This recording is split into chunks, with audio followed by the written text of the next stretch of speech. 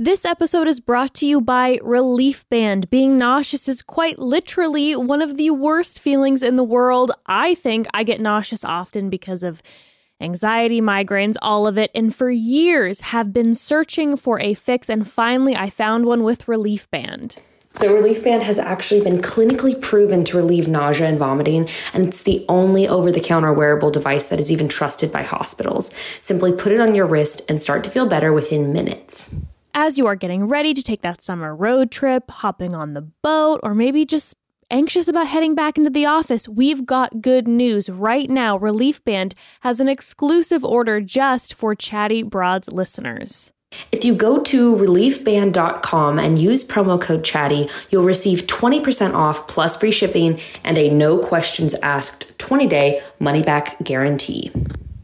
So head to reliefband.com and use our promo code Chatty for 20% off plus free shipping. And welcome to another episode of Chatty Broads with Becca and Jess.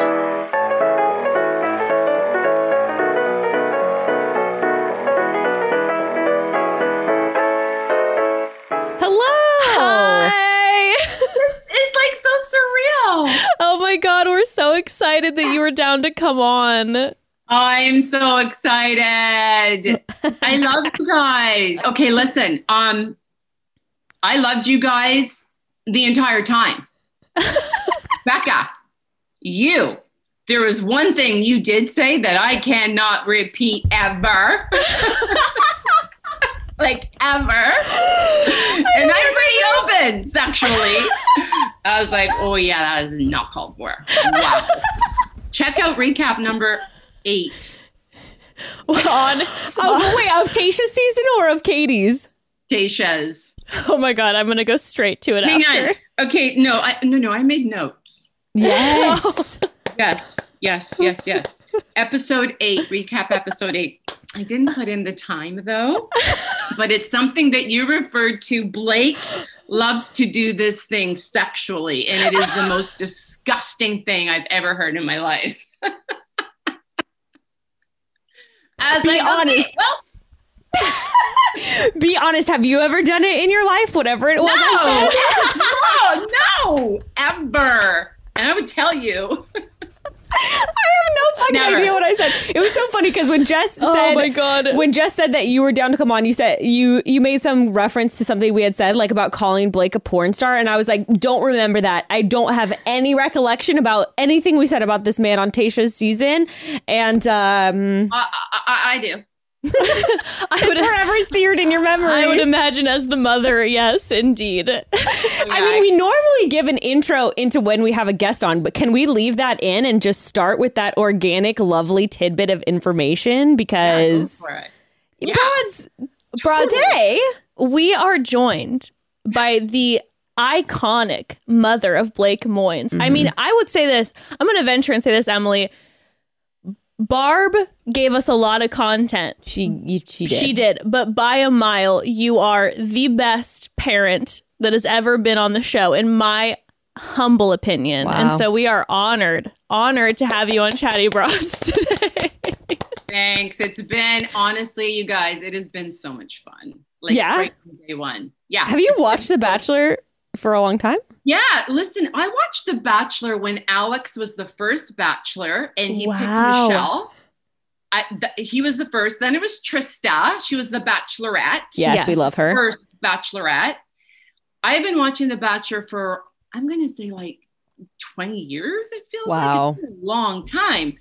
It's changed like so much. I loved. Do you remember Dr. Stork, Travis Stork? I don't know. I was like, with some of the earlier on seasons, I was kind of in and out because I would watch it with my mom. And so it was depending on like, if she was really into the season, then I would ride with her and watch it. But I like Andrew Firestone, I think was the first season I ever watched. So I was hooked in the beginning because it was a real love story in the beginning. Mm-hmm. Well, fuck, I thought they were. I don't know. I was lacking seriously in my life. So I was hooked, but I do remember Dr. Stork was my favorite, and then I watched pretty much all of it until like Hannah Brown's season. There's a few I didn't watch in there. Like I didn't see Colton's season. I didn't see Hannah Brown's season.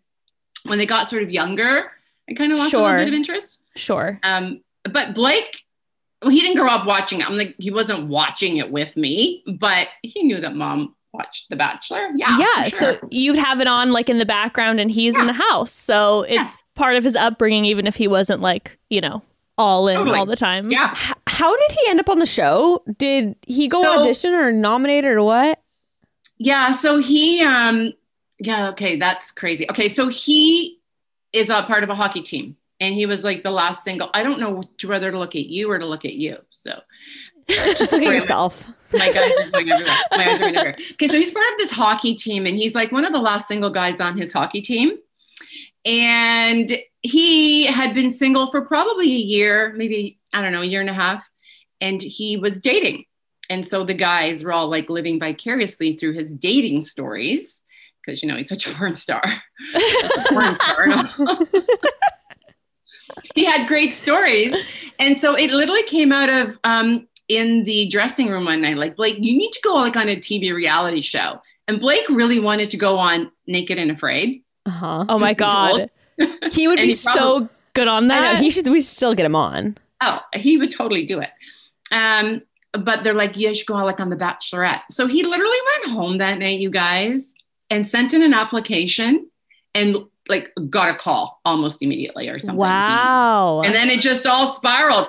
And I remember he called me one night and he's like, hey mom, so I think I'm going to go on The Bachelorette. And I was like, wait, what? What do you mean? And he's like, I signed up and I'm going on like, I don't know, my first interview or my second interview. And I was like, yes, do it. Because I'm all about my kids, like living life, have experiences, create memories. Like, Blake, honey, you're killing rats for a living. You're not missing anything in life by going on The Bachelorette.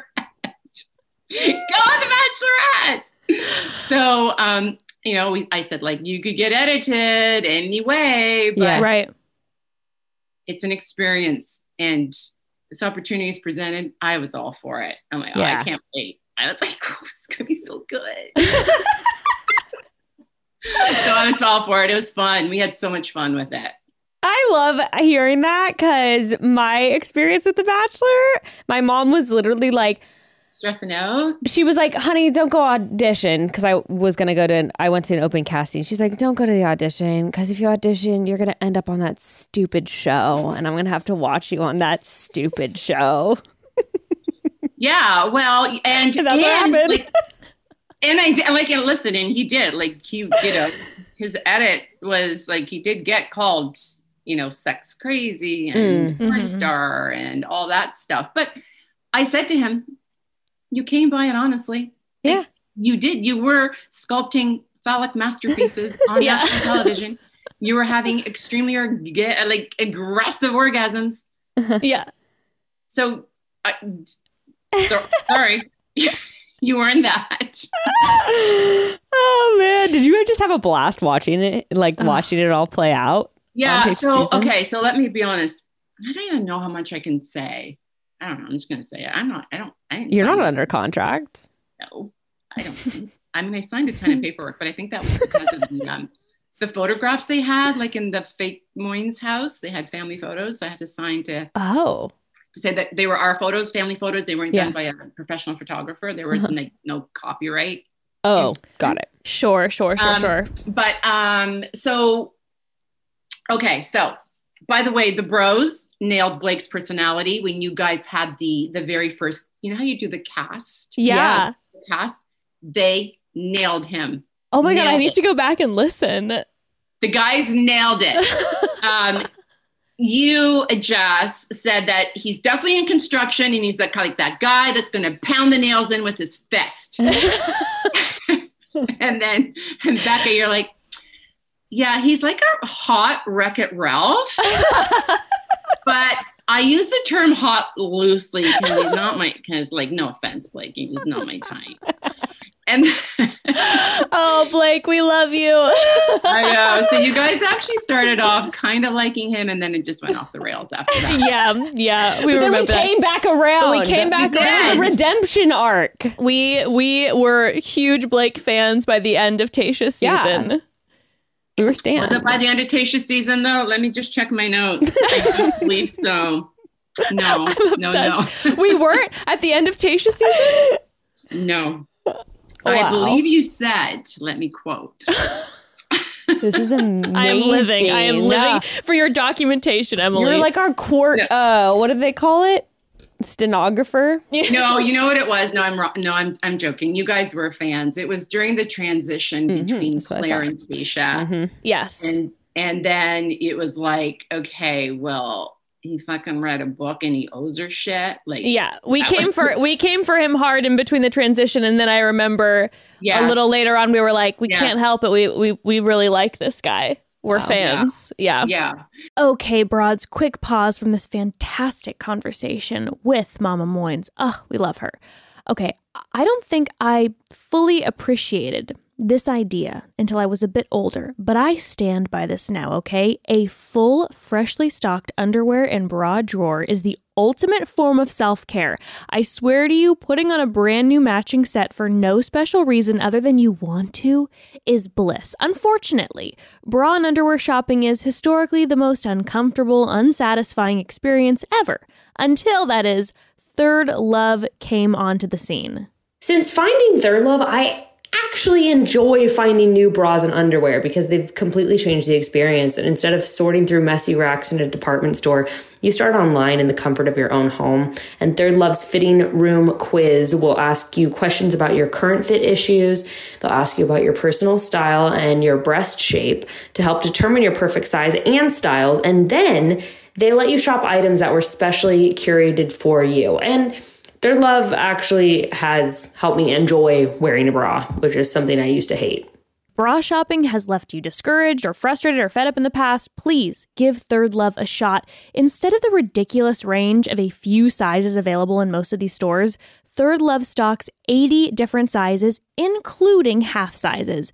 There seriously is something for everyone. I love every single piece I own from Third Love, but by far the bra I find myself personally reaching for the most is their 24/7 classic t-shirt bra. I'm wearing it now. It's the most comfortable, supportive, and honestly, the best everyday bra I've ever owned in my entire life. There's nothing it doesn't look good under. It's just the right amount of sexy, supportive, and comfortable. Third Love knows you deserve to feel comfortable and confident 24/7. So right now they are offering our listeners 20% off your first order. Just go to thirdlove.com/chatty now to find your perfect fitting bra and get 20% off your first purchase. That's thirdlove.com/chatty for 20% off today.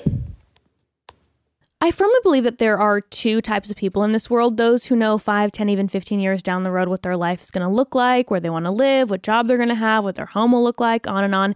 And then there's the type of person who doesn't even know what they want for breakfast in the morning. That's probably more where I fall into. It doesn't really matter, though, which category you fall into, because family planning is something on everyone's mind, whether you know that you want kids or know that you don't want kids. Or on the other hand, if you have no idea what you want, you need all the information you can to make that decision. And that's where modern fertility comes in. So modern fertility is the easiest, most affordable way to test your fertility hormones yourself right at home. All it takes is a simple finger prick. And when you're done, you just mail back the test with the prepaid label and you'll have your personalized results in just 10 days. And if you want to get these same tests done at a doctor, they could cost you over $1,000. And with modern fertility, you're going to pay a fraction of that. Modern fertility gives you insight into your hormone levels, how many eggs you have, and so many other important fertility factors. You'll even have the option to review your results one-on-one with a fertility nurse to discuss the best next steps for what you want.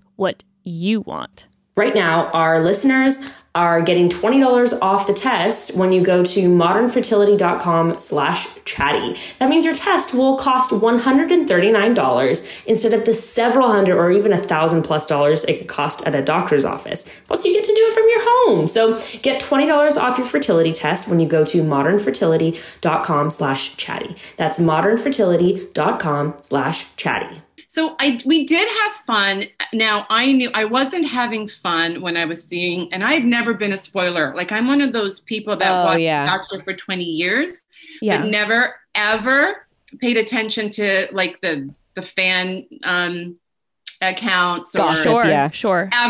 Ever. So when he went on the show, I started following like you guys and all these recappers and fan accounts and all that sort of stuff. Of course. And so I was having a meltdown back home because, listen, I knew he was fully invested in Claire. She was coming home with him. There was no ands, ifs, or buts about it. Like he had 4 months to think about it. He was following her. He sympathized with her mom. He was convinced that he was in love with Claire before he even got to Claire. Okay. And then when I heard that she ran off with Dale, like 3 days in or whatever, I was like, oh my God, no. he is going to lose his mind. And I was like, oh my God, like how is he managing back at the show? Yeah. And then I heard he was stress balding, and he was like, because he didn't know. He really thought Claire loved him. Yeah. Yeah. He was not. I was stressing out about that. Sure. But then when he finally did, well, I was like, okay, but she's gone. How is he still there? Like, oh my God, like it's, because he was there for quite some time. Right. Yeah. And then he came home, and I think we spoke for like 8 hours straight that day. He was like, yeah. And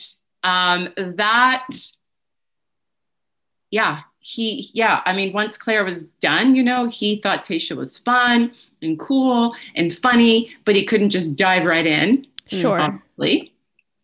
Because he went in really liking Claire for 100%. He did. Right. But then he met Tayshia and thought she's cool. She's super easy. She's chill. She's fun.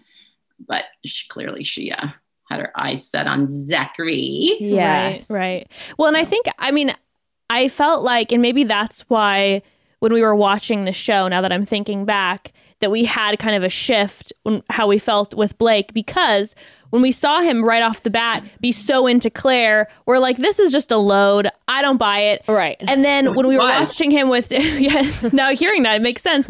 But then watching it with Tayshia, what we liked about him is we felt like he was being really like real in the situation. Yeah. He wasn't like dumping all these feelings on her super quickly.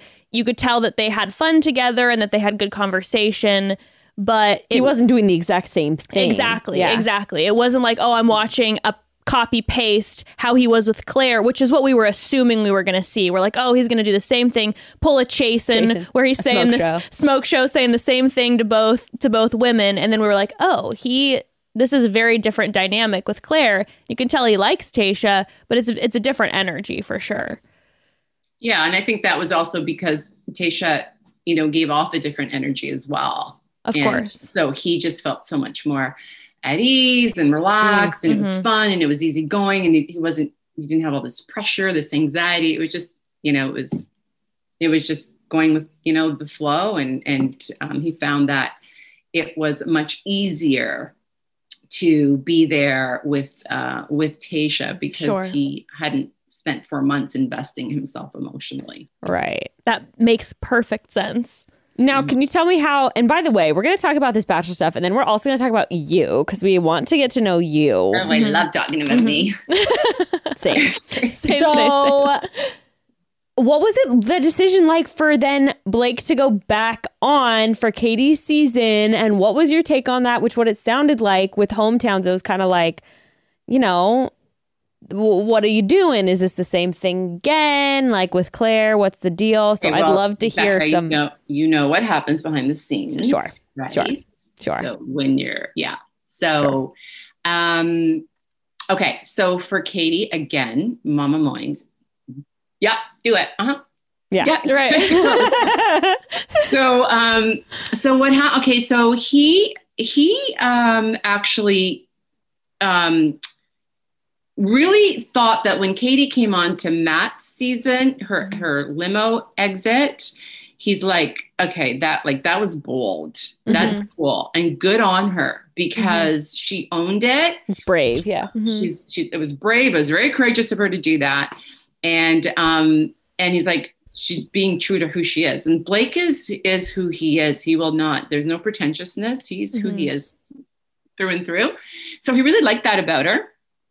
And yeah, he did slide into the DM and he's like, okay, you know what? Good on you. Like, that was awesome. You know, you might get some, you know, who knows, you might get some hate for that. Like, keep your head up high. You were true to yourself. Good on you. That was really it. Yeah. But he did kind of take a liking to Katie. Sure. And he didn't know, like when all the casting was done and his buddy was on the show, everybody now knows Brendan, right? Right. Was on the show. He didn't know it was Katie. So it wasn't until it was officially announced that it was Katie, because he thought, hey, maybe I'll see her in paradise, right? Sure. Like, you know, right. That's what we were thinking was going to happen. Yeah. Because I remember saying to Blake, oh, the chatty broads are going to lose their mind. when we saw that preview and we saw that he had been offline, we were like, if Blake went to see Katie, we are going to have a full happy meltdown. You should have heard you should have seen our text messages in between. We were so excited. We were like, let it be. That's so funny. Yeah. So we had that conversation at home too. So, so when he found out it was Katie, Blake makes things happen for himself. And I've always taught that to all of my kids, really, like, make it happen, manifest it. Envision it, see it, feel it, think it, breathe it. And it'll happen. Just make it fucking happen. So he again came to my house like a few days later. He's like, I'm going off to meet Katie. Wow. So I was like, yeah, I mean, yes, again, do it. But he made it really clear that he was going to go and meet her. So this was his idea to go on her season. Yeah, it was. Yeah, he wanted to meet her. It was his idea, 100%. Yeah. But he also was very reluctant, and he really struggled with, like, shit, like, Brendan's there. The guys are not going to be happy. And then so he was like, okay, well, if I get there and Katie is already, far into another relationship, or she's like, dude, what are you doing here? Like, no, that's cool. I'm going to get back on the plane and get my ass back home. Yeah. I just got to try. And if I'm home tomorrow, I'm home tomorrow. And so that was really his attitude, but he was nervous. He was reluctant, just because of the fallout that he thought he might get from it.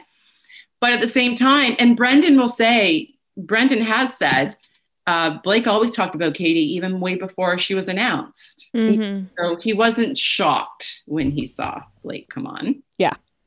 And again, I was all for it. Because again, that's just my personality. Make things happen. Why the hell not?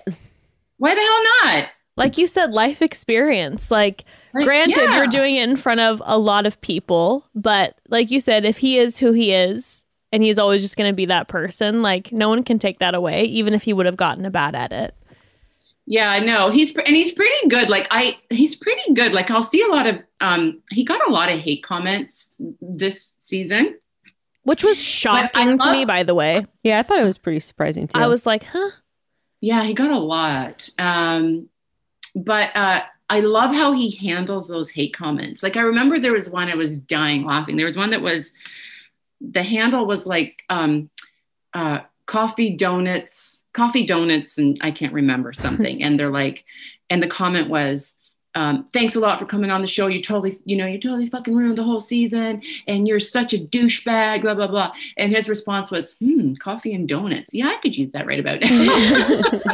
Yeah, it doesn't seem like he seems like he takes it in stride and like doesn't let it get to him too much. No, I know. And I've tried to, I've instilled that in. Well, it's, who are these people? Right. They matter at the end of the day. Right. The people that love you, your friends, your family, your support system, that's who matters. It doesn't matter what Joe Blow or whoever this person is that professes to love Jesus in their bio is calling you a douchebag. Right. Does it matter? It doesn't matter. So he handles it, pretty well. Sometimes he gets a little bit like, are you kidding me, dude? Right. But he's pretty good. He's pretty good. Doesn't let it affect his sense of self-worth per se. No, not really. No. So were you surprised when then you got the call that you were going to be, on standby or whatnot for? No. You weren't. Not at all. In fact, I bought the vibrator before I even got the call. That quarantine, you're going to need it. My goodness. Just a lot of time alone. No, for Katie, I got her a gift. I got her a Canadian vibrator. Did you guys not know that? I thought you meant for yourself, and I was like, no! Emily, I see you. I respect this. You got to quarantine up, and you're going to have a lot of time alone, so God bless. Oh, my God. Oh, no, you got her the vibrator beforehand. I think literally the day he got on the flight, I ordered it. Oh, my God. Yeah. Confidence. I just knew. Did you think he was going to go all the way and get engaged to her? Really? Mm-hmm. Mm-hmm. Wow. So you were just like, here it's happening. Yeah, I did. So like I said, I ordered the vibrator right away because I knew I was going to go to Hometowns. Picked my outfit, and the following day, had it all good to go, and then even when I was at Hometowns, I was like, it's going to be Katie and Blake, 100%. Wow.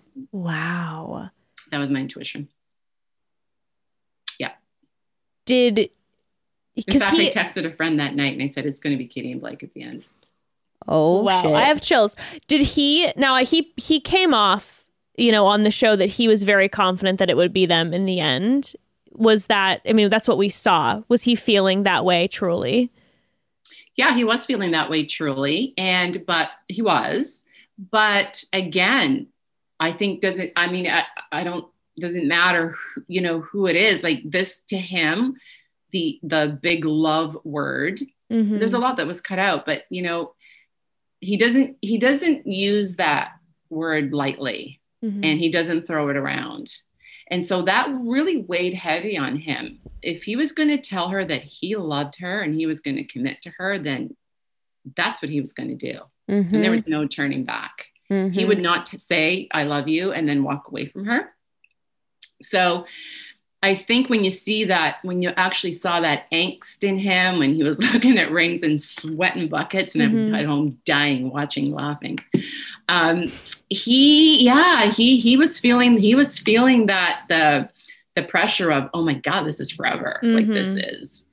And he definitely went there with the purpose of, if we fall in love, if this is going to be something that is going to be real, then I will 100% get on my knee and propose to Katie. Wow. What do you think was, like, based on of Blake, like a moment of weakness that you saw come out on the show versus a strength that you saw come out on the show? Like in terms of sort of like his really strong qualities and then maybe the things that he struggles with. Okay. Oh, so you gave me goosebumps by that question. Oh, I could cry. Oh. So I went through 2 divorces. I don't know if you know that, but I've been through 2 divorces. So there's Blake's dad. All my children have one dad, and then there was my second marriage. And Blake, like him, when the weakness for him, when he was talking, when they were having dinner, and he was saying, like, I haven't told you that I loved you, and it's something that I really struggle with, apart from, like, I think he said my mom and like my family. It's not. Blake is, how they have the affirmation, like how to show. Yeah. He is not words of affirmation at all. He shows his love. He demonstrates his love, but he's not words of affirmation. And so for him to sit there on national television and tell the world that he has a hard time saying I love you, and His dad has come around now, but his dad, he is a product of his dad, and his dad is a product of his parents. Sure. So this, this masculine, the love word wasn't said very much, especially from it is now, like he said, it is now that he's older, but, when they were little, it wasn't something that he, really got. So he wasn't comfortable, saying it back. And so to see that on national television, I could see it in his eyes. He was even struggling to talk about it. That really tugged at my heartstrings. And then his strength is the ability to always be calm, be chill, be in the zone. He's very calming. Yes. He's very calming, and he always has such a sense of, like, I don't know if you noticed, even when she was talking, he was listening. Yes. Always. Yeah. Yes. He was just listening to her. He, especially when she was talking about, what she had gone through and how painful it was, right? And I was like, watching it back. He had come home and told me a lot of what had happened, but even just watching it back, my heart was just crushed. And then and he told me how he, the conversation they had, but then watching him react to her in that moment, to me was like, wow, like, what a proud moment. Oh my God. Yes, totally. Oh no, I as we're all moms here. To be in that position and see your child so incredibly see someone and hear Attuned someone and who had been through that trauma, that would have been for me just as a parenting moment, just be like, I am so proud, and also just so grateful then to have a child who I know is going to hear and see their partner. That's huge. And model this, like, for me, a next level consent, and like a next level understanding of what it means to make a partner feel safe and completely free to, say yes or no or whatever. Yes, totally. She will always feel safe with him in that regard, always. And I remember she's like, I fucking love you too. I'm like, I fucking love you too. That was so good. It's true that you can sense it through the screen that Blake is such a grounded, I think we used that word multiple times throughout the season. Like, he is such a grounded, like, firm 2 feet on the earth kind of like personality. Like, he's the person, if you're like having a bad trip, you need Blake there to talk you off a cliff and be like, you're gonna be okay, it's gonna be good, I'm right here. It's like that is totally him. Or his favorite line is like, relax. Relax. Like, nothing gets his goat. Nothing. Right. Nothing. He seems to have a good perspective on like what matters and what doesn't, which is probably why he's able to handle the internet stuff pretty well. Because you have to be pretty firmly rooted and like that shit doesn't matter and relax. That's cool. Relax. Yeah. How has that been like? Because again, being all moms, I'm thinking about my child being in that position. He clearly handled the internet kickback so well. What was that like for you, though, as his mother? I'm the same. I don't give a shit. Okay. Love it. No, I don't really care. I don't. I mean, there was a few times where I wanted to clap back so badly, but then I'm like, that's what they want. They want the exchange. They want, so just ignore it. I really don't get involved that much in his like stuff or his comments, or I do it on my own platform, but not on his. Yeah. I really don't. I let him navigate his own. Like, I'm not one of these moms that is trying to control every aspect of my kids' lives at all. I offer guidance, obviously, if they want it or if they ask for it. But other than that, I don't really get that involved. So it doesn't really bother me. And I tell him all the time, because sometimes I'll scroll through and see the comments. And I'm like, who fucking cares? Right. Next, move on. Who cares? I mean, it's such a great example though, Emily, like how learned some of these behaviors can be, because if you're demonstrating then that to your child and he's growing up with that, and even now as an adult, you looking at him, seeing these negative comments and not getting worked up and processing it in his direction and just being like, who cares? You know, I love my mother, but there was a lot of times there was caring about outside voices. And because that was then learned for me, that's the forever struggle, is caring about outside voices. Even if it's like, I don't know who this person is, I shouldn't give a shit. In my head, I know that, but you're conditioned. It's conditioning. Sure. Exactly. Yeah, for sure. Did you have any moments struggling on the show, though? I mean, I suppose you just touched on that, on like how it was difficult at times to see, your heart was going out to him. Yes, I did. So I had a moment where, so when he sculpted that, I hit my mic. When he sculpted that, that masterpiece that he sculpted. Yes. So it was an art show. Oh no, it was the same thing, but he did a turtle dove. He made a picture of the turtle dove. And by the way, that whole sculpting thing, they missed the best part, because he had a heart under it. He was trying to say, I want the great sex, but I want love. Yeah, then they just focused on the dick. On the phallic symbol. Yeah, but so he did a picture of the turtle dove. And Blake is all about, he knows everything about every creature on this planet. And so the turtle dove is a monogamous, I remember this. Yeah. Is it a mammal? What is it? It's a whatever. Whatever. A creature. That creature is monogamous. And when he sculpted the turtle dove, he said that, oh God, you guys, that he has come from 2 broken homes, and that the turtle dove will fly far and wide, high and low, to find his perfect mate. And he is going to be that turtle dove, because he does not want to go through what he saw growing up. And that moment, I bawled my eyes out for that moment. That was tough for me, because I'm like, that was hard. Yeah. And then for him to put it on national television was hard. And then the other moment I bawled my eyes out, it was a good moment, but I couldn't believe it. I mean, I was like, I couldn't believe that those words had just come out of his mouth. So we came back from the hometown date, and I was saying to my friends and family, I know that the moment that Blake fell in love with that girl and was like, I fucking love her, was when she whipped off her shoes, because she was wearing these really, really beautiful sandals, and it was cold that night. And we were going to go play hockey.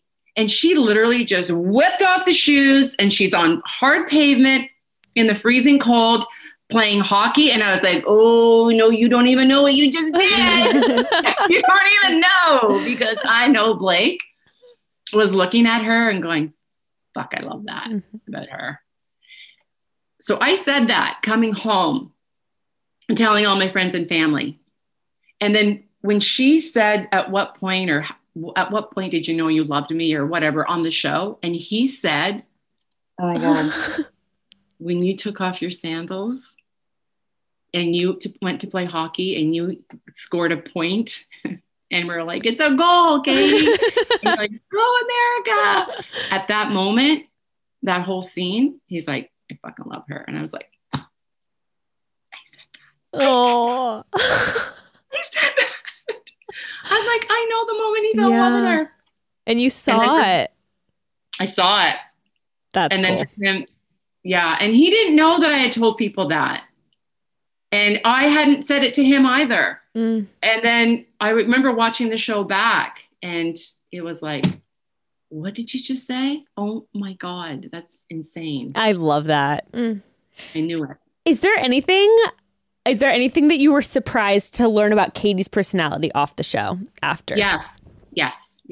She's actually really, so when you think of Katie, you think, women's empowerment and bold and outspoken and like vivacious. Yeah. Kind of larger than life. Yeah. Yeah. Larger than life personality. she's actually really kind of quiet and sweet, almost like even a little bit shy. Really? Yes, totally. She has much. I don't know if she wants me saying that. Am I giving off her? I think that's it's just like a lovely dynamic to like who she is, right? It's just like different sides of her. Mm-hmm. I will say I remember coming off the show and I was talking to I think it was actually, I was with Kendall and she was talking to someone else like who was watching the show and they were like, oh, well, Becca something. I don't remember what. And Kendall was kind of like, Becca's not like this crazy loud, like, person. Like, that's not really. So, I mean, I think some people's personalities really come out when they're put in situations where they can come out or they're expected to rise to the occasion. Yeah, it's also like, I think about even just this podcast. It's like on this podcast, I feel very like I'm being completely myself, but I'm not this like loud. But you're entertaining. I'm not this loud in like in normal life. I'm actually like kind of a recluse and I'm alone a lot and I'm quiet a lot. I'm not constantly talking and super whatever. It's like, you know, it's who she is. It's also just a different dynamic when you're not, you know, in that situation. Well, and I think we all have different like facets to our personality. Because even Blake, going back to the show, there were so many, you know, layers to him. He's this, you know, fun, crazy, try anything kind of guy, but he's also a really deep, sensitive, calm, you know, that has that demeanor to him as well. Yeah. So, but I know that about him. I've known him for, you know, I've known that about him, but for Katie, I was expecting that persona, but yeah, it was actually really sweet. She was spent a few days here and I thought she's actually kind of cute and shy and quiet. Love that. Okay, who's your favorite person on Katie's season aside from Blake? Favorite character? Favorite on Katie's season aside from Blake? I thought Trey was really funny. I liked him. Oh gosh. I'm gonna say Trey. Okay. Oh, and his uncle Anthony. I saw you posting about Anthony. So I'll just throw Trey in there for that reason alone. Yeah, you're like, I like Trey the best. I like Trey. You want to pass on? I like Trey the best. 100%. Love Trey. Okay.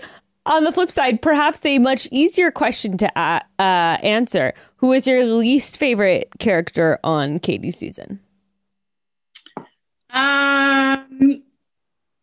Oh God,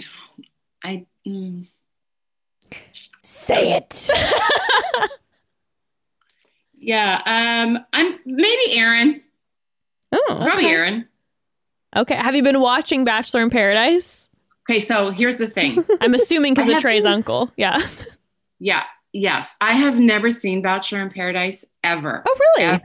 Okay. And the only reason why I'm watching Bachelor in Paradise right now is because I actually love a lot of the guys on Claire and Tayshia's season. Yeah. Okay. Yes. I really there's a lot of I love Kenny. I love Ed. I love, you know, Ben, Brendan, Ivan. Like, I love all those guys. Yeah. That was an amazing group of men. Yeah, it was. That was an amazing group of men. Like, they were definitely my favorites. Yeah, they were an incredible group of guys. Yeah. And I remember Kenny was the first one to reach out to me because Blake was still on the show. And he found me on Instagram. And he's like, okay, when Blake gets home, like, give him, like, have him call this number. Because they were like in a group chat. So that's so sweet. I kind of have a soft spot for Kenny. Yeah, I mean, I have a massive soft spot for Kenny. I just love his energy. I love Kenny. He's great. And his personality too is a lot like Blake's, just fun, outgoing, doesn't really give a shit, doesn't really let that stuff bother him. So yeah, Kenny and Ed for sure. And Ed, I love that. Ed. Okay, broads, one more pause. Listen, it's just a fact.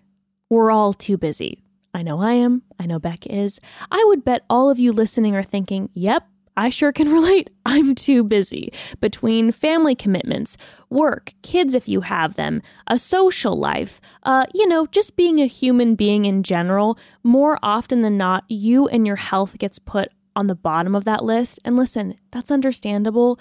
But what if I told you that there's a way to prioritize your health without adding a single thing to your to-do list with the help of Care of? Oh, Care of. I've been using Care of for years now. They never disappoint. Care of is a wellness brand that makes it easy to maintain your health goals with a customized vitamin plan that helps you feel your best today and supports you long term. The only thing you have to do is take Care of's 5-minute online quiz, which is pretty much like getting a one-on-one consultation with a nutritionist. And the quiz will ask you about your current lifestyle, your future health goals, and based on the results that they get, Care of will create a specifically tailored approach to getting you to your best self. The reason I love Care of so much is that they are thorough. Supplements in general can confuse the heck out of me. The information can be conflicting. I really never know if what I'm taking is helping or not. When Care of recommends you something, you'll get to see all the research backing up why they're recommending it, how it works, and where it comes from. Plus, your supplements come in these convenient little daily packs that make it almost impossible to miss a day because you can keep them in your bag, in your car, at your desk, wherever you spend the most time. For 50% off your first Care of order, go to takecareof.com and enter code chatty50. That's takecareof.com and enter code chatty50 for 50% off your first order. Okay, broads, being honest here, I'm not great at writing, but do you know those certain people in your life that are just like phenomenal writers? Maybe you or a friend or a coworker just has that gift where even something as simple as a freaking email reads like a New York Times bestseller. Well, turns out good writing not only looks impressive and is fun to read, it actually benefits businesses in a huge way. Better writing can help win customers, enhance brand perception, improve internal communication, and strengthen relationships with critical partners. And WordTune wants to help. Oh my God, WordTune is incredible. So, unlike other writing programs, WordTune goes way beyond just spelling and grammar correction. I didn't even know something like this existed, and it's so cool. WordTune is the only AI-powered writing tool that understands meaning, offers writing suggestions that help you achieve clearer and more compelling writing. And honestly, talking about it doesn't do it justice. I was blown away by this technology. You have to give it a try yourself. Just go to wordtune.com/chatty, type in any sentence, and you can watch WordTune work its magic. Okay, so when I tried WordTune, let me tell you, I was shocked. WordTune is incredible. The suggestions were fantastic, almost as if a real live editor was helping craft my sentences. This is going to be so useful in so many situations. WordTune improves performance on any project, everything from internal emails to press releases, sales outreach to customer service support, and so much more. You can use WordTune anywhere you're writing online, including Google Docs, Slack, Outlook Web, WhatsApp. I'm thinking, if I was a student writing papers, this would have changed my life. I'm so sad this wasn't around when I was in school. But now for me, with writing anything from captions to podcast descriptions, this is going to be a game changer. Or, oh my God, if you run a company or are part of a company, WordTune feels necessary for everyone to just make life a little easier. We already have so much going on. This makes daily writing more simple, and we love to see it. I'm telling you, this is something that you just have to try to really grasp how incredible and easy to use it is. So you can try WordTune for free at wordtune.com/chatty. If you are a company looking to streamline your entire team's writing and make day-to-day easier for everyone, our listeners can get a discount for their team today at wordtune.com/chatty. With WordTune, you can improve your writing with 4 times greater efficiency. It's better, faster writing. That means better business. Start writing with WordTune at wordtune.com/chatty. Go check it out. It's so cool. Okay, I have to ask, and this is, unless you have any other questions, this is the last thing I'm curious about with Katie's season. What was your take on the Greg situation, on his relationship with Katie? Okay, so, wow, okay. So I wrote a book. Yes. Tell us about the book, Emily. Yeah. So this might be a great segue into you talking about your life too, because we want to hear it.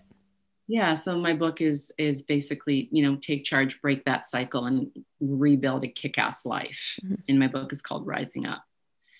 So it was difficult for me to watch that. It was really hard for me to watch that. And it was really hard to see a lot of the comments, that their argument, fight, whatever you want to call that, was difficult. And I knew it was difficult because I'm like, okay, because I do have this platform, I hear from a lot of women. Mm-hmm. And I knew there would be a lot of women for sure that were going to be triggered by that entire conversation, that entire scene, where she's down on her knees and she's, crying and saying she was sorry. And I was like, okay, wow, this is hard. This is heavy, is going to be hard for a lot of people to watch. But then on the other hand, I was sort of glad to see that it really did spark such a conversation around that, the whole dynamic of what that was. Was it gaslighting? Was it not gaslighting? Sure. And it was so split and it was so divided, and you had so many people that had their own opinion of what actually went down and who was at fault and who was at wrong. So it was hard to watch. I knew it was coming. Mm-hmm. I didn't know to what extent. But I was really happy that there was so much conversation. Like I watched Psychology in Seattle on YouTube. He's a psychologist I think he's a psychologist. He broke the whole thing down. Really? Yes. Psychology in Seattle, or Seattle Psychology or something like that. He broke it all down and I was like, oh yeah, he just nailed everything, like nailed it all. I have to listen to that. So was it even interesting to see people that aren't, Bachelor Nation, right, having heard about it and then having, actually dissecting what actually happened during that whole scene. So I was glad about that, but it was difficult. It was difficult to watch. Yep. Mm-hmm. Well, then I would love to hear you just kind of talk about, you've already touched on it a little bit about 2 divorces, about writing this book, about, it sounds like you've been through a lot. Yeah. So I was married to Blake's dad. So back up. I married Blake's dad really young. I was 23. I think I had Blake when I was 24. Shortly after that. But I had Blake, I think I was pregnant within a month or 2 after being married. And unfortunately that relationship, we literally grew apart. He's a great dad. He's a great father. He was a great husband, very hands-on when the kids were young. And, now being 55 and looking back, I know that marriage could have been salvaged. I know that for a fact.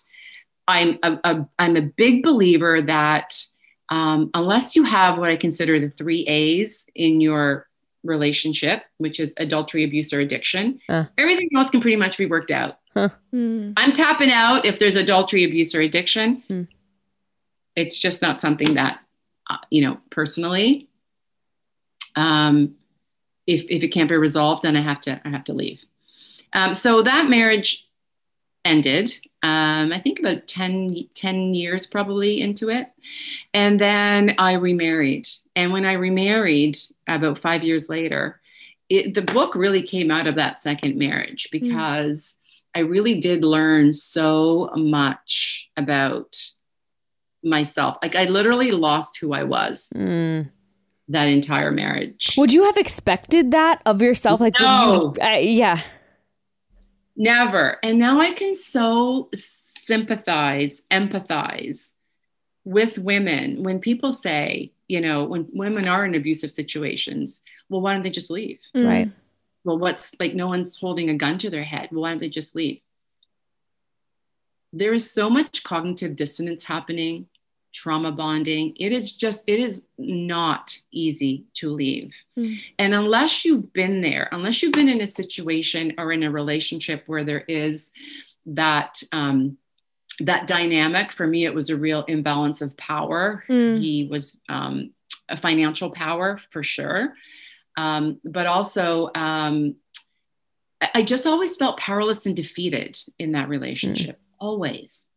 I always felt like I didn't have a voice. It didn't matter. He made the money. He made the decisions. It was, his rules.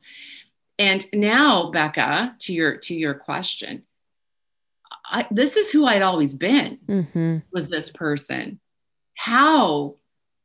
What happened that I literally, listen, you guys, I found myself in a jail cell, peeing in a steel toilet with a camera pointing at me.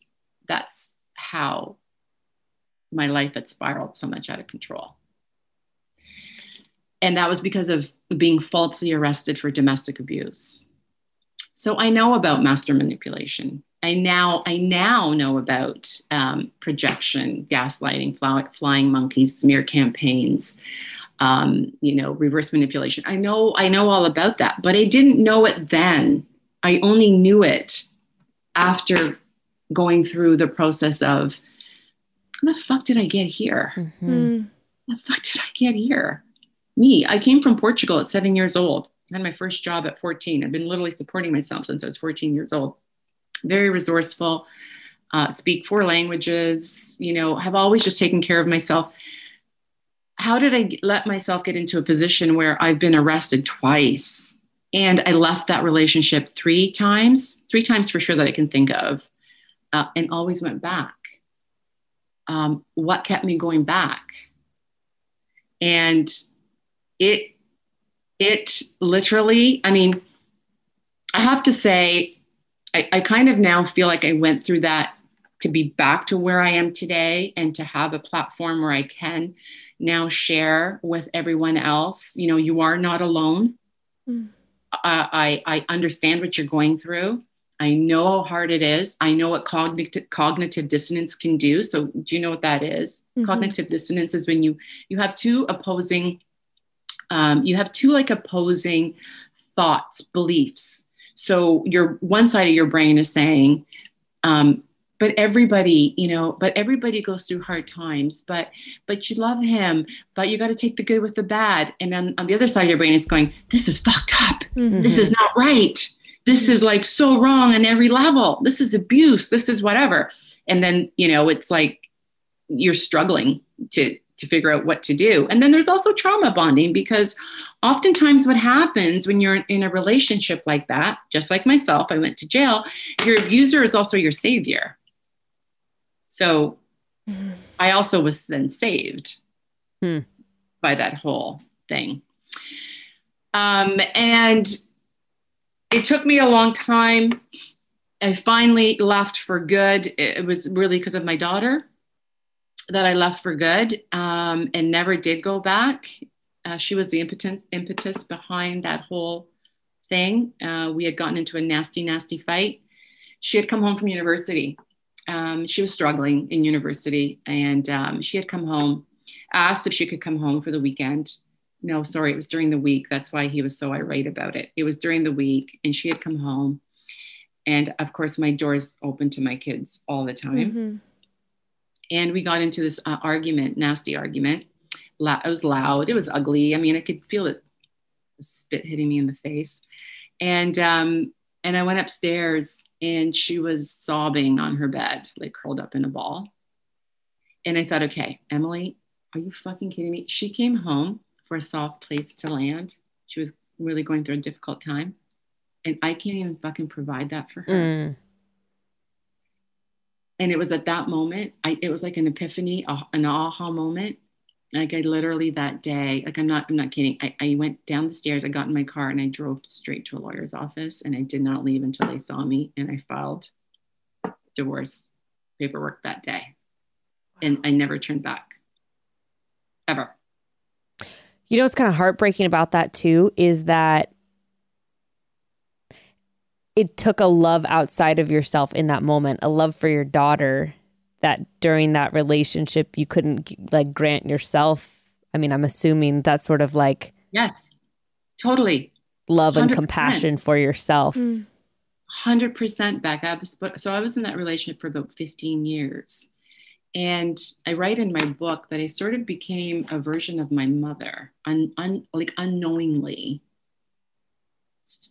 slowly sort of started becoming her, where my needs were on the back burner.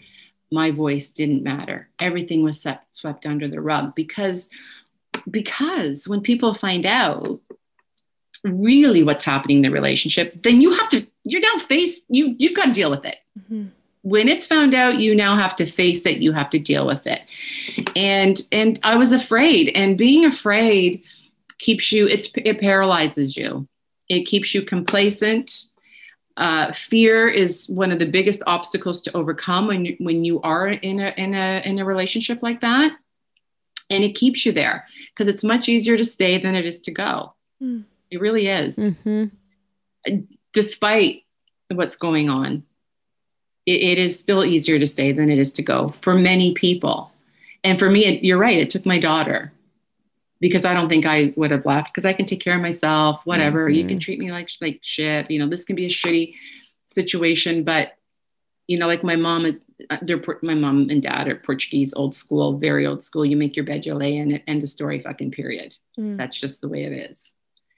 And it took my daughter to help me see the light and want better for them, for my kids, because they had seen and heard way more than they ever should. And it was, I attribute it all to her that morning, that day. And then my book wasn't a book. It was a journal, because I'm like, okay, I made the decision to leave. Okay, now what? So I started doing a lot of, I'm a podcast junkie. I read every motivational book. I listened to motivational speakers. I read books on human behavior. Like, how did I get here? And then making all those notes eventually led that journal, as I was sort of navigating my way through this divorce, and who am I, and how did I get here, and how do I get back to the person I was? And that then slowly just morphed into a book. But I didn't ever intend to write a book. That's how it all came to be. Was that scary to open up in that way of publishing a book that is about this? No, because the book became more about how did I then, what did I learn in that process that made me want to now rebuild my kick-ass life? And that's mostly what the book is about. It's life lessons and how to rebuild a kick-ass life tips. Things like every girl should read that book, how to not ignore those red flags. Because I had them really early on. And a lot of people will just ignore those red flags. Why do you feel like you did? Well, because, so now I know, oh my God, I could talk to you guys forever. I was in that cycle. So it starts off with the love bombing. Right. Love bomb you to death. I don't know if you girls have heard of the cycle. Yes. So it's the love bombing. And when you're in it, you don't even know you're in it. You like it. And then it's almost too late by the time you catch on. So it starts with the love bombing, the idealization. Everything about you is idealized. You're a great mom. You're a great cook. You're beautiful. You're blah, blah, blah. And then devalue. And then discard. And then hoover you back in. And once you've been hoovered, love bomb, idealize, devalue, discard, hoover.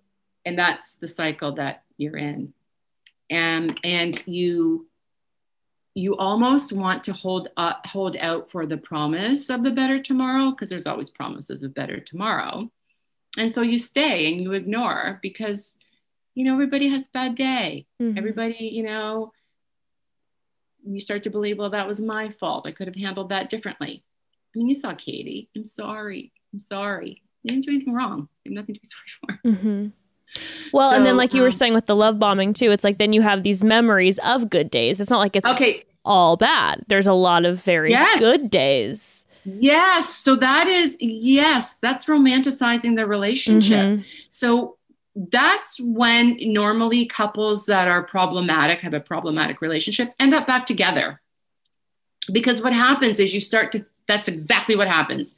You start to romanticize that relationship. So the crap, the shit, the fights, the whatever, gone. All you can think about is the good times. And listen, I had good times. Yeah. We had multiple vacation properties. We had luxury cars. I had an enviable closet of designer clothes. I wanted for nothing. And we did have some great times. Like in my book, I wrote my goodbye letter to him. Like when I finally decided I need to end this. And every time I started a podcast and I read that letter on my podcast and I was bawling. And it's been 5 years since I wrote that letter because the good times were insanely good, like exhilarating highs, but then debilitating lows. Mm-hmm. You forget about those debilitating lows because you're always holding out for that promise of a better tomorrow. And it's like a drug addict. You want that next high. Mm-hmm. I want it all to go away. You will do anything to de-escalate the situation just to get that high again. And then that's sort of what keeps you captive. Yeah, I remember I had a fairly up and down, like extreme situationship with someone in high school. And I remember that it was like really exciting too. I felt very... Do you know what I was told? Yes. Thrilled. Do you know what I was told? That my life was like living in a beer commercial when I was in that relationship.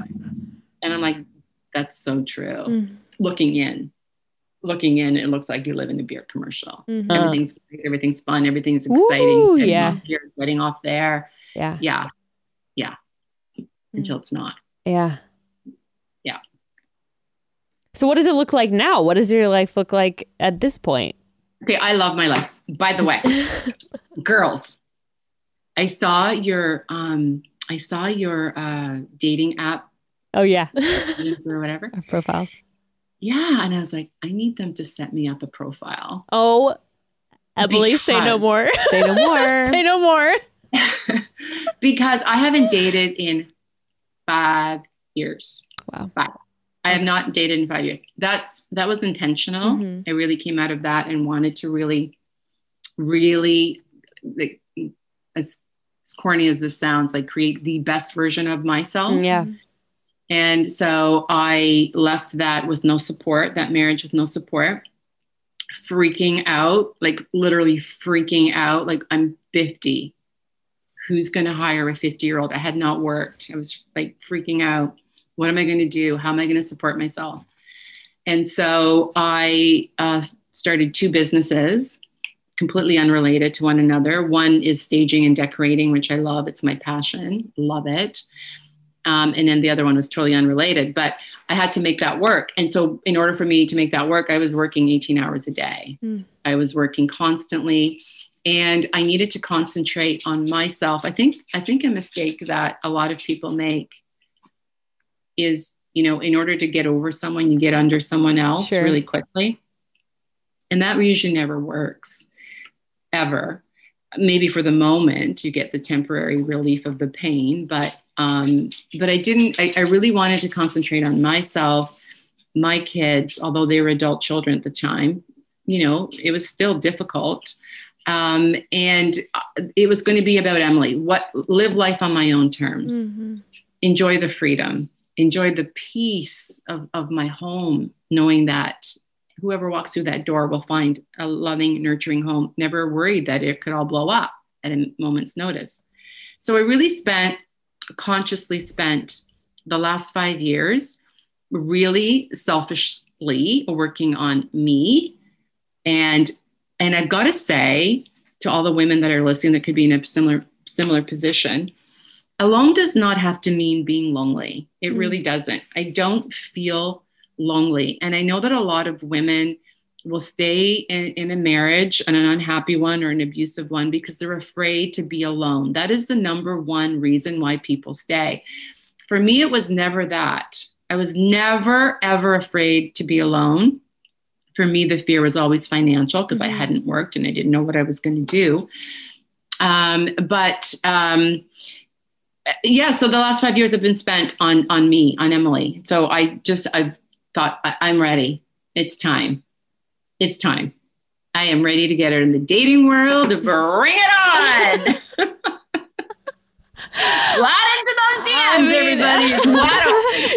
doors are open. What is ideal type for you? What are you looking for in a partner? So I don't really have so physically, really, I don't really have a type anymore. Now, had you asked me that 5 years ago, I would have been all about the superficial sort of, sure. Don't get me wrong. I'm 55. So it's hard to find a 55-year-old that has taken care of themselves. There's hotties out there. There are hotties out there. Well, then you bring them. And you're famous now, Emily. Come on. What did you say? I said, you're famous now. Come on. You got to. Yeah, no, there's not a lot of people that. Well, there are, but they're 24-year-olds. So not interested in that. So I really, it's so funny because I was just talking about the movie the series Sex Life. Are you Team Brad or Team Cooper? And I am Team Cooper all the way because this is what I want. I want the stability. I want the security. I want the fun. I want the playfulness. I want to have a mutually respectful relationship. I want love, like real love. I don't care so much about the physical anymore, which I would have, I think, given you a different answer 5 years ago. You've got to be able to make me laugh. Number one is the most important thing. You have to like coffee for sure. Like I'm a deal coffee breaker. snob, deal breaker.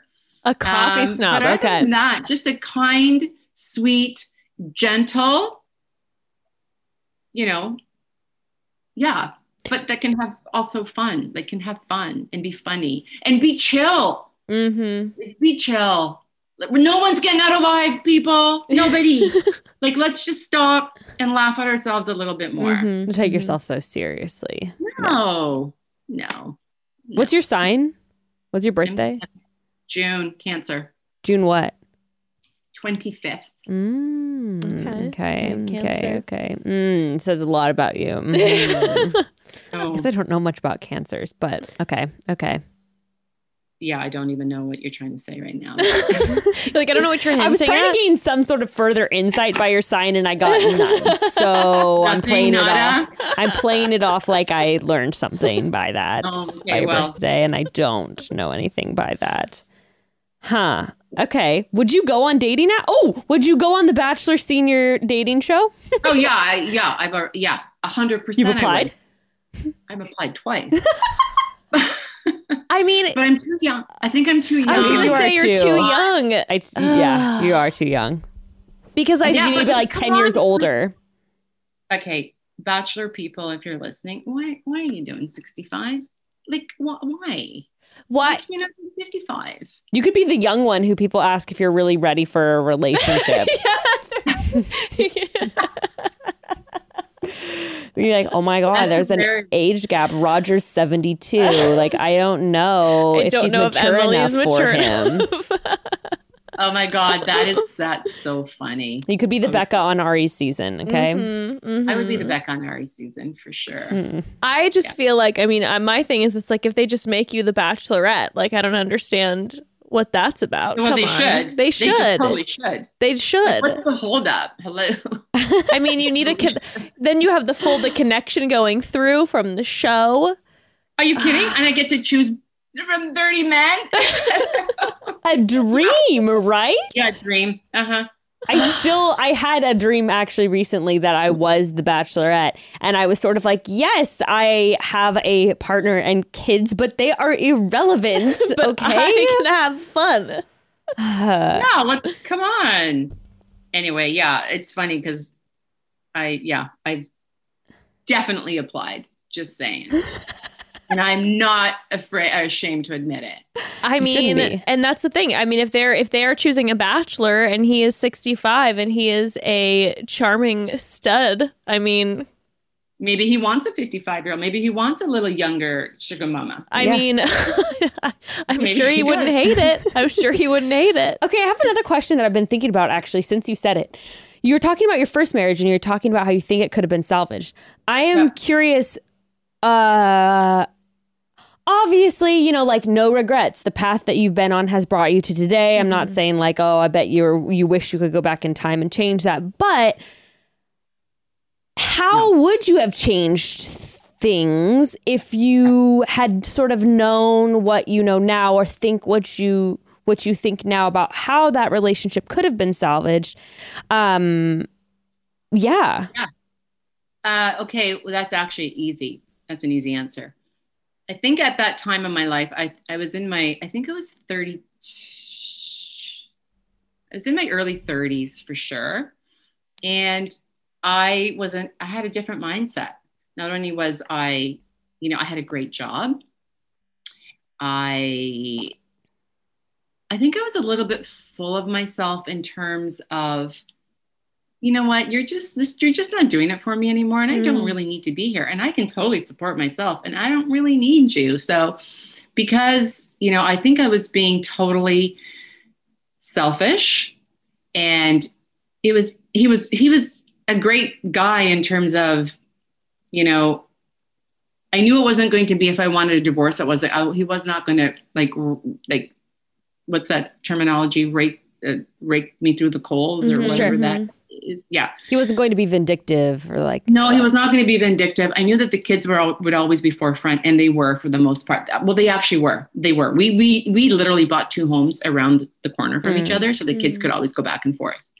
So I was just at that point in my life where I had this amazing job. I was traveling. I could support myself, and you're just not doing it for me, so I'm out of here.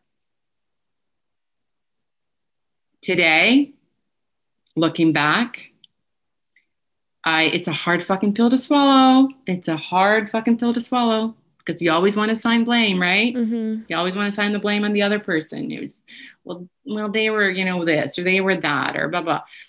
No, that marriage could have been salvaged. There wasn't anything that was like impending doom that couldn't have been. But I was just at a place in my life where it was too easy to just walk away.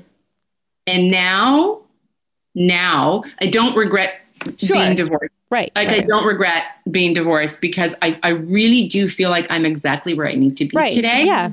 But I do miss, for all of you people out there that are thinking about getting a divorce, and you're really like, okay, he's got dirty socks on the floor. Okay, fuck, get over it. If that's all it is, I see you laughing, Jess. Did I ring it?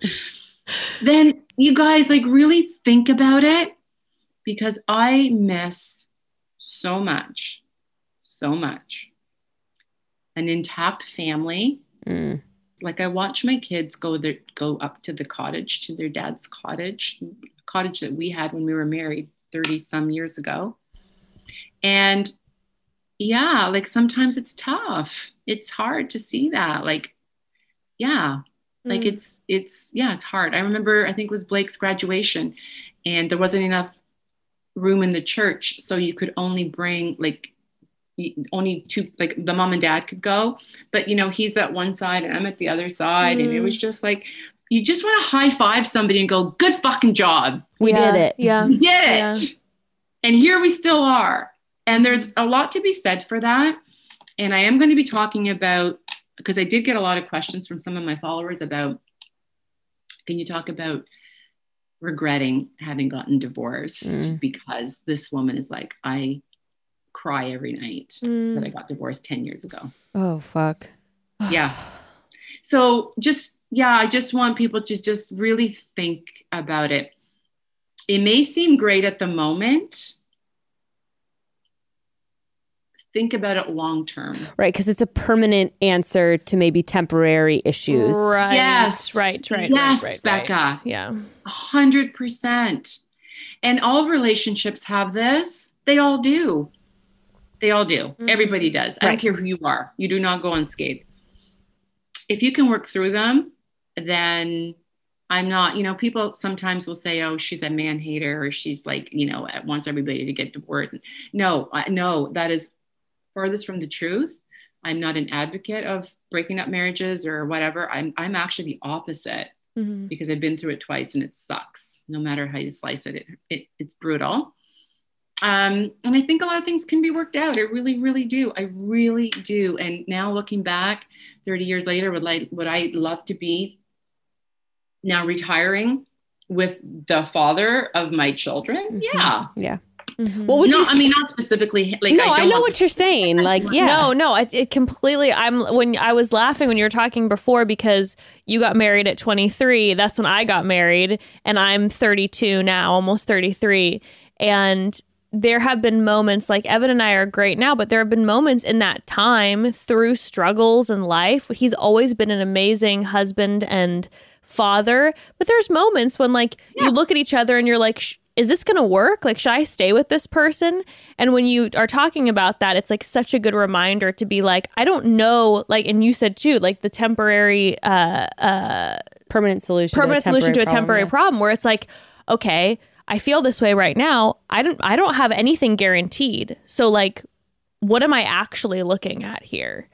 It's just a great reminder. And feelings are very strong and they can be, I mean, feelings can be true, but they can also be lying to you like at the same time, you know, like, I don't know. No, absolutely. And the grass is always greener. I love Kenny's line last night. That was great. Yeah. So but it's not. I mean, the grass is not always greener. It may appear greener, but you still got to fucking water it and mow it and all that other shit. So it's not always greener. And and I just because I am 55 and I've been there twice, I just compel people to really think about it. What would you have told your younger self? Like, again, no regrets with all that, but this too shall pass. This too shall pass.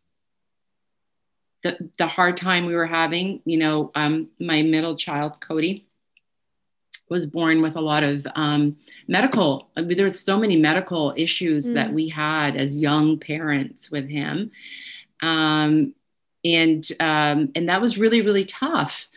And, you know, I wish back then I could have just sat down and thought, okay, this too shall pass, because it was hard for us. It was hard for us as a couple to go through that. And I just didn't have the frame of reference or the wherewithal. The only thing that's constant in this world is change. That's the only constant thing is change. And so everything passes. Good will pass and bad will pass. So had we just gotten through that really hard time, it would have been okay. Yeah.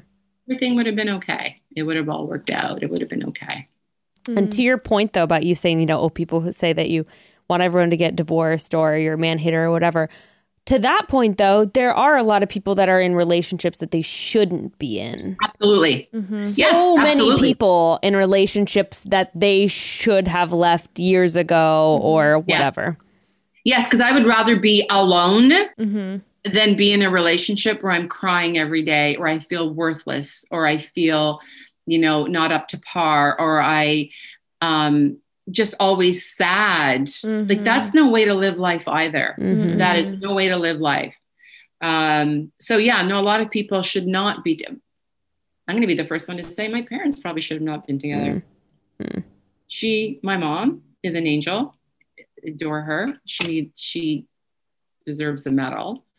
But yeah, she, you know, it was tough for her in that marriage. And, on that same token, you're right. Not everybody should be together. Oh, I remember watching my parents when I was growing up and love them both. They're both great parents. And I remember as a young child being like, this doesn't feel like this should be happening. And they were always so great. They were gracious with each other. They presented a very nice marriage to me. But even then you just could feel that, like, you know, you guys would be so much happier in a different circumstance. And they did end up getting divorced when I was older. And now they're both wildly happier with other people.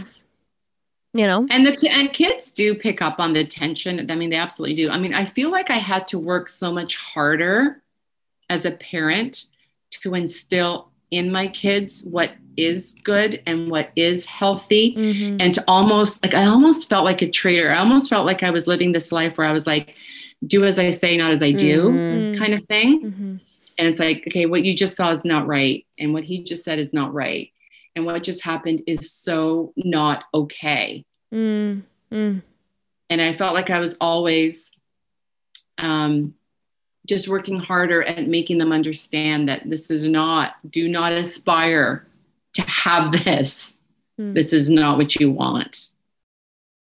How do you said this earlier too, you know, you're like, I will give my kids advice for if they ask for it. And then you were just saying now, you know, like I want to like impart this wisdom.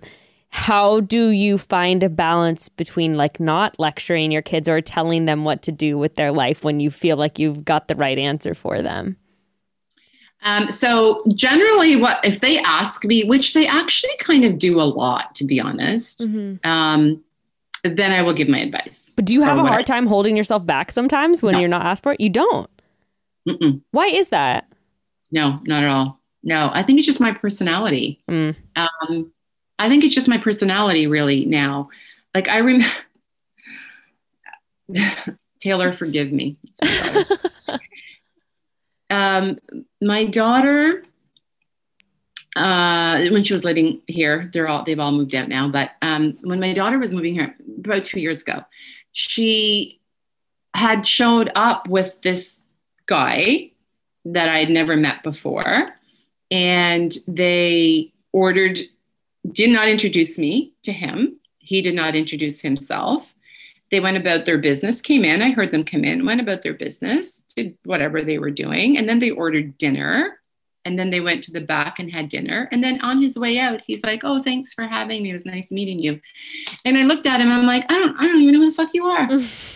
I don't know who you are. And he's like, oh, I'm sorry. My name is, I don't even know what the hell his name was. Matt, I think. I can't remember. And she's like, well, Mom, that was rude. I'm like, this is my house. Yeah. This is my fucking house. You bring somebody into my home. I have no idea who they are. You go off and do whatever. 3 hours later, you're having dinner and then he's out the door. So she's like, well, that was rude. I'm like, I don't give a shit that was rude. She's like, this is my home. I can say whatever I want. Yeah. Look at me. Do I look like I care? I don't care. I was rude. And for him, like, introduce yourself. Right. And here's the big difference. She's now dating this guy who I love. And this was the very first interaction with him. Comes into the house wearing a mask. Comes down the hall. I'm sitting in the living room. Hi, Mom, this is Justin. Oh, hey, Justin. Nice to meet you. How are you? Hi, Mrs. Moynes. Very nice to meet you. Nice to meet you. And I'm like, oh, honey, you don't have to wear your mask in my house. It's okay. Just stay 6 feet away from me. And he's like, no, you know what? You don't know me. And with all due respect, I have no problem wearing my mask in your home when you don't know me. Wow. Yeah. You're like, check. check. You can stay. Yeah. So, no, I really don't have a hard time with my kids. And they wouldn't expect anything different from me than to be completely honest and say it like it is. Well, that's my thing too. It's like when I have, whether it be one of my parents or someone that I respect in my life, like I always, if they don't instill their opinion unwanted on me or advice, those are the people I always find myself going to the most often to ask. Always. Yeah, and I don't really come at them unless it's something that I think is going to be like detrimental. Sure. Then I really don't. I don't really. Yeah, I don't. But when they ask, oh, you better believe you're gonna. Yeah, totally. And do you have any tips on that? Because I'm not even joking. I want to give everyone my advice and my peace of mind all the time. I want to tell them, and I know where it comes from deep down is I know that I do want to help people, but it's not always helpful. But I'm like, I bet I can help you find the answer. Let me tell you what I think, because it's going to help. It's a great name for a podcast. Let me tell you what I think. Yeah. So what I always say to my kids too, when they're always in that mode of trying to help someone else or trying to do good for someone else, no good deed goes unpunished. And sometimes when you, because this is what I would hate. I would hate to give my unsolicited advice that I think is great advice and then have it backfire on me. Yeah. Right. So I do often think about that. Like, I know what I'm thinking about that particular situation or that person or that dynamic or that whatever it is. And if you just let it play out on its own, they will figure it out on their own, whether it's with a boss, a coworker, a romantic relationship. Oftentimes I just give it enough time to let it play out. Now, having said that, if it's something, like I said, that is detrimental or that is going to harm them in any way, or that is, then yeah, I'm going to step in and say something. But I let my kids navigate their life as much as, like, Cody, my middle child, went to school, graduated with honors, wrote his MCATs, was going to be a vet. At the 11th hour, after spending hundreds of thousands of dollars on university, says, Mom, I think I want to be a pilot instead. Yeah. Like, oh God. Oh my God. No, but I wanted you to be Dr. Cody. No, he's Captain Cody. And so at the time I was really like, oh, I really just want to say, Cody, you spent 5 years in school. You graduated with honors. You played football the entire time. You're so gifted. You're so smart. Pursue this. This is your passion. You can, Blake can bring you all the animals in the world. You're going to be set up. No, he's now a pilot and loves his life. Yeah. So I'm glad I didn't interject there because I wanted to, but no. So that always reminds me because he's loving it. Love it. Well, Emily, can you please, so we have your book. Can you tell us the name of your podcast, Broads? We're gonna what's the name of the book again?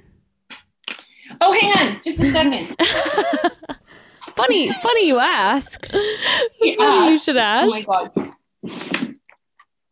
Love it. Rising up. Love it.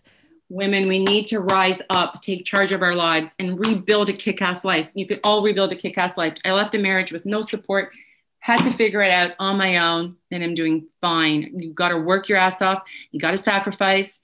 You definitely have to compromise, but you can do it. You can. If you want it bad enough, you can.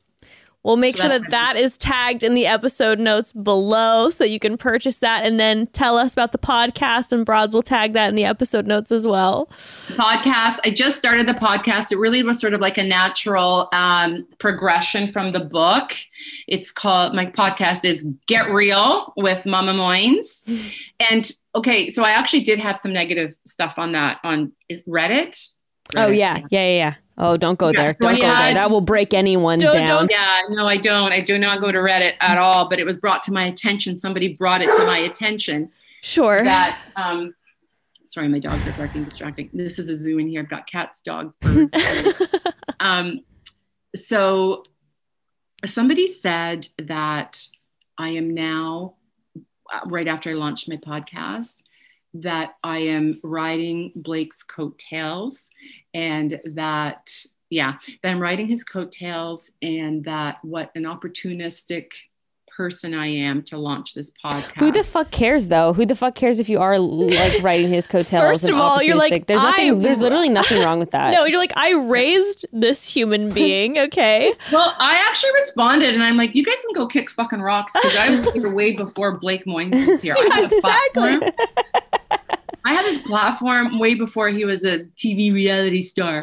So I wrote a book 5 years ago. I've been talking about women's empowerment for 5 years. So you're like, bye. Also, one of my favorite things about your son right away on Instagram was when everyone got off the season and everyone was like promoting, they're taking all the sexy selfies of themselves, starting to do ads, that Blake barely posted on Instagram except promoting his mother. And I'm like, that is my most favorite thing. He loves his mother. He respects his mother. He doesn't care about this platform. He knows the power of what his mom is doing and he's putting it out there. And I was like, that guy, that's the guy. I love that. That's the guy. I know. That was so cute. I didn't even ask him to do that. I did see that he had promoted him. I'm like, oh, that's so sweet. So sweet. So sweet. But that shit's so dumb. People always say that, like, oh, you're trying to capitalize on your 15 minutes of fame. And it's like, and yeah?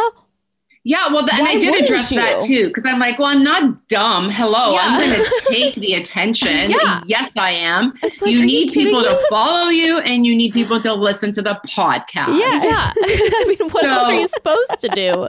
Ridiculous. Yeah. So I'm okay with that. Oh my. So yeah, that was the one and only time I actually had to address it. Ignore. Okay, so Get Real. We're going to have that tagged. And do you discuss a lot of what you talk about in your book, or what's the podcast? Yeah, so the podcast, so it's a lot, like I said, it really is sort of a takeoff of the book. So I do talk a lot about divorce. So before I started the podcast, I sort of put it out there to all the listeners, like followers, which is I have like 95% women that follow me. What do you want me to talk about? What do you want to know? What do you want to know about my specific situation? What do you want to know about? I know everything about narcissistic abuse. I know the court system.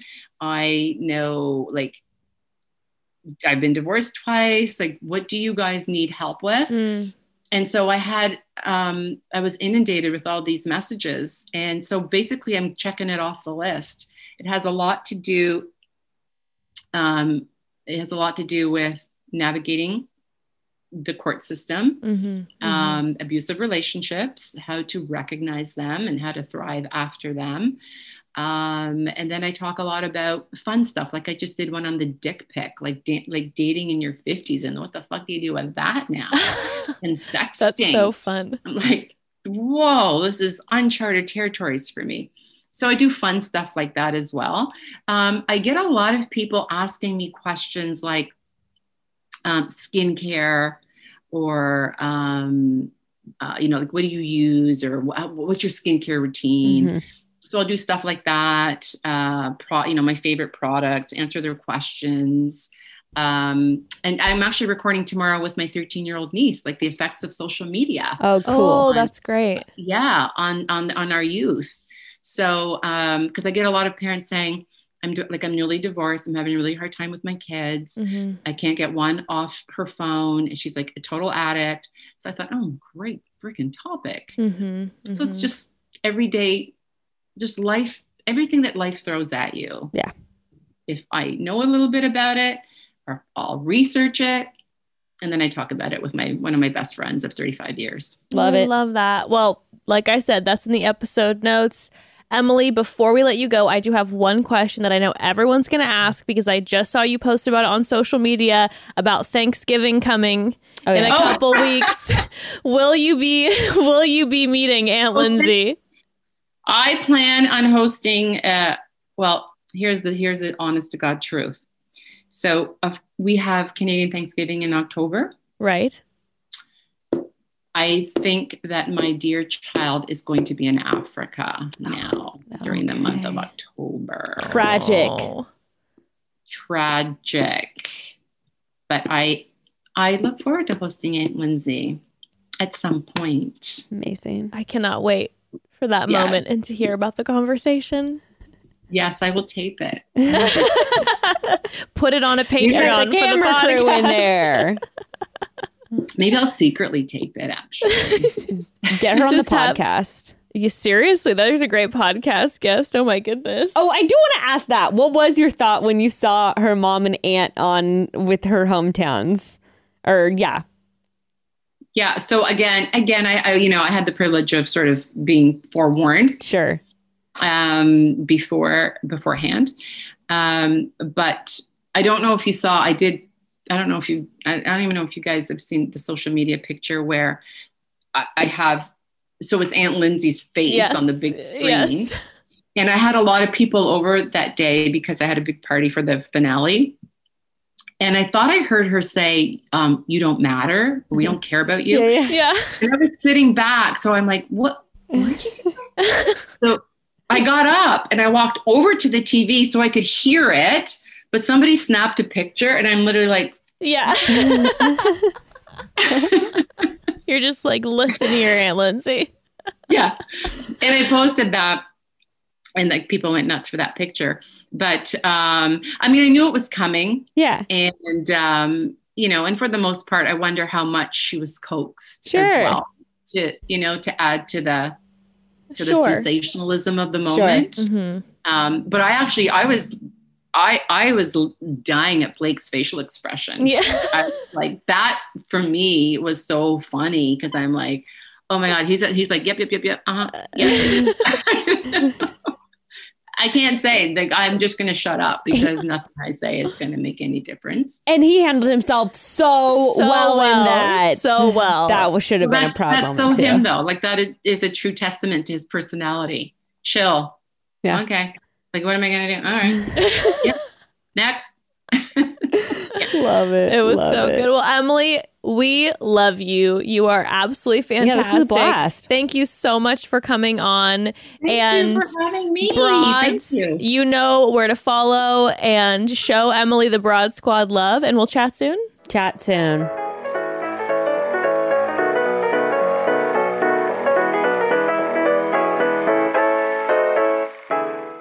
This message comes from NPR sponsor Grammarly. Get to the point faster and accomplish more with Grammarly. Go to Grammarly.com/podcasts to sign up for a free account. And when you're ready to upgrade to Grammarly Premium, get 20% off for being an NPR listener. That's GRAMMARLY.com/podcasts.